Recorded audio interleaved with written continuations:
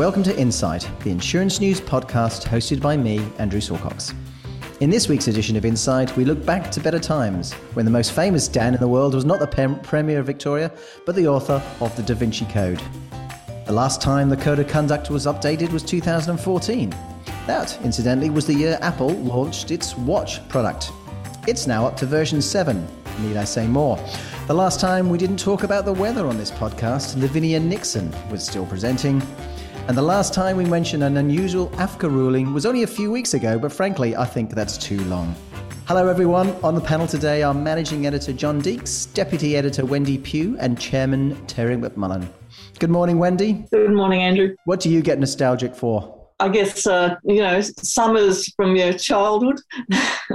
Was very whimsical. Hello, John. Morning. What about you? What do you get nostalgic for? Oh, when my football team was any good, which was probably when I was about 1 year old.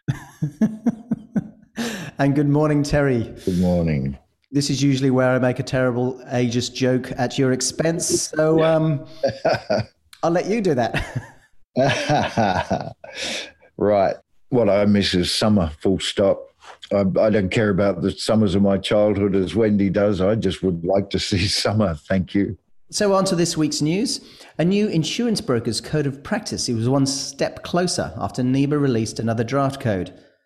Wendy, how many drafts will we need? This draft is part of the process to update the existing 2014 Code of Practice, and the review started in 2018. Then it got held up by the Hayne Royal Commission and other things. So it's been a long process. So finally in February, a discussion paper was released along with a document that was like a NIBA markup of potential changes for consultation. But consumer groups and the Code Compliance Committee in responses said that the changes didn't go far enough and it needed to go much further, and there needed to be a more substantial rewrite to go above and beyond the law and to really assist consumers. So now an improved version has been released and people can provide feedback on that by December 10. Is this version going to go down better than the last one? Well, the main critics were the consumers and the Code Committee. So the Consumers Federation say they still have to consider this new version in detail, but they very much welcome a substantial change in approach from the previous draft. So it looks like the criticisms have been taken on board, and it will be a much more substantially rewritten document. So Terry, it's good to see NIBA acting on constructive criticism, but many feel this process has taken much longer than it should have. Yes, it has. Way too long. It's pretty fair criticism. The lack of a more responsive and updated code was always going to eventually catch up with NIBA. But let's not forget it's a small organisation compared to ICA, and we should also remember that since they announced a review way back in 2018, the recently departed CEO, Dallas Booth, was really focused on dealing with a huge range of regulatory issues and a major royal commission. So there were a lot of distractions for a small number of people to be able to handle. Developing a new code requires a lot of consultation and someone to drive it forward. And, if there's no interest from the members or other priorities are regarded as more urgent, then things like codes of practice risk getting shoved to the side. I just think the Royal Commission's findings, even though they don't apply specifically to brokers in most instances, really has made it imperative to get a move on. Well, moving on, this weekend saw more wild weather across many parts of the country. This week's analysis takes a look, but it used too many acronyms for me to be bothered to read it. So can you enlighten me? Yes, I can. So we've had some terrible weather lately, as everyone down the East Coast knows. Lots of rain across much of the country, high winds, hailstorms, and even some tornadoes a while back. We've had one insurance catastrophe from hail and wind that struck in South Australia and Victoria last month. But it's really the cumulative effect of lots of smaller events that is hurting insurers. As we've reported, IAG and Suncorp have both recently burst through their predicted natural peril cost allowances. What our analysis does is look at why we're getting the weather that we're getting and explains the many different climate drivers that are having an effect. We know there's a La Niña looming, but there are other drivers too. that are all combining to point to further wet weather ahead. John, where should I be booking my holidays? It's a bit of a lottery, really. I mean, you could try WA, but then I think they've had some fire weather lately, so nowhere safe in Australia. That's not just because of the pandemic. Terry, why is it important for insurance professionals to be across this stuff? Well, if you're going to be talking about weather risks to your clients, it does help if you can demonstrate some deeper knowledge of the factors that are actually driving our climate. Hey, and it might also get you past the climate change's fake news stage, which would be nice. Well, John, here in Victoria, the first Australian jurisdiction has set up an event interruption insurance scheme. What does that even mean? Yes, so Victoria is the first state or territory to set up a scheme like this. And what it's trying to do is reinvigorate the local events scene. Organisers are understandably cautious at the moment about putting on large events, which could be scuppered by COVID-related restrictions at very short notice. And traditional event insurance is highly unlikely to cover such losses. So the state government has stepped in.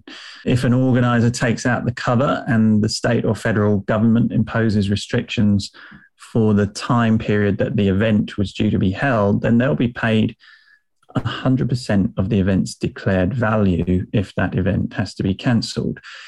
All this will be for a premium, of course, which will be based on an as yet unannounced percentage of the declared value of the event. This cover can be purchased from next month. Terry, should other states be following Victoria's lead here? And why is it falling to governments to provide this sort of cover? Because event insurers right now are wary of anything that gathers lots of people together. There's just not the business there right now. The risks are pretty high and very difficult to assess. But Victoria spends millions and millions of dollars promoting itself as a major events venue throughout the year, the Grand Prix, Melbourne Cup, that sort of thing. And the music scene's trying to resurrect itself as well with summer festivals and so on. So until the insurers return to the field, and I guess they eventually will, the government's really providing the security that organisers need. Well, Wendy, AUB says it's considering expanding overseas. Do we know exactly where they're looking at? Well, they didn't really give any detail. CEO Mike Emmett just told the AGM that the AUB business model is well suited to multiple countries worldwide. And he went on to say that the careful and considered expansion to new territories is anticipated in future. So they did last year purchase 40% of BizCover, an online commercial insurance platform, and BizCover last week said it had launched a venture in South Africa involving a couple of insurers there. So, I mean, maybe that's among the possibilities. Well, do you think this is wise, Terry? It's a little hard to tell. There are always risks in expansion, and definitely it would be a case of where you choose to expand to. I'm very intrigued by Wendy's comment about South Africa because I have no idea exactly what Mike Emmett has in mind. Opportunities in the Australian market are becoming more difficult. There's a finite number of brokerages available to invest in, and we have got foreign brokerages coming in here now trying to buy business here. So AUB might be seeing better growth opportunities in foreign parts. I was interested in Wendy's BizCover comment because if they're talking about exporting the AUB ownership model, Asia is a challenge. But when you take into account the deep ties that quite a few Australian insurance companies and individuals in both broking and underwriting have with South Africa, that would be a really good keen bet on where AUB might look to expand. But I'm only guessing. Well, and finally, John, we've reported on an AFCA case that suggests that if an insurer thinks a claim is dodgy, then it's better off declining it sooner rather than later. Can you tell us about this? Yes, so this determination relates to a life insurance claim, but there are probably lessons here for general insurers too. A OnePath customer put in a TPD claim for shoulder and knee injuries, but the insurer decided to investigate for potential non-disclosure or misrepresentation. there was various toing and froing between the parties, but the insurer didn't reject the claim until 23 months later. AFCA says that the Life Insurance Code of Practice states that insurers should decide on claims within 6 months or 12 months at the most if there are unexpected circumstances. So it says one path took too long to make a final decision, and AFCA ordered that $5,000 be paid to the complainant because of the delay, which interfered with his peace of mind. AFCA's determination made no comment on whether the decision to reject the claim was correct, because that didn't form part of this complaint. So while sometimes it might be appropriate to carry out detailed investigations into claims, there is a limit to the amount of time an insurer should take to reach a final decision. Well, that brings us to the end of this week's Insight podcast by Insurance News. Thank you once again to a panel, John Deeks, Wendy Pugh and Terry McMullen. Enjoy your week and thank you all for listening. If you have any questions or comments, please email us at editor@insurancenews.com.au. We value your input. You can read all these stories and many others at your leisure at insurancenews.com.au. You can subscribe to the Insight podcast on iTunes, Spotify, Acast, on all your favourite podcast platforms now. We look forward to catching up again next week.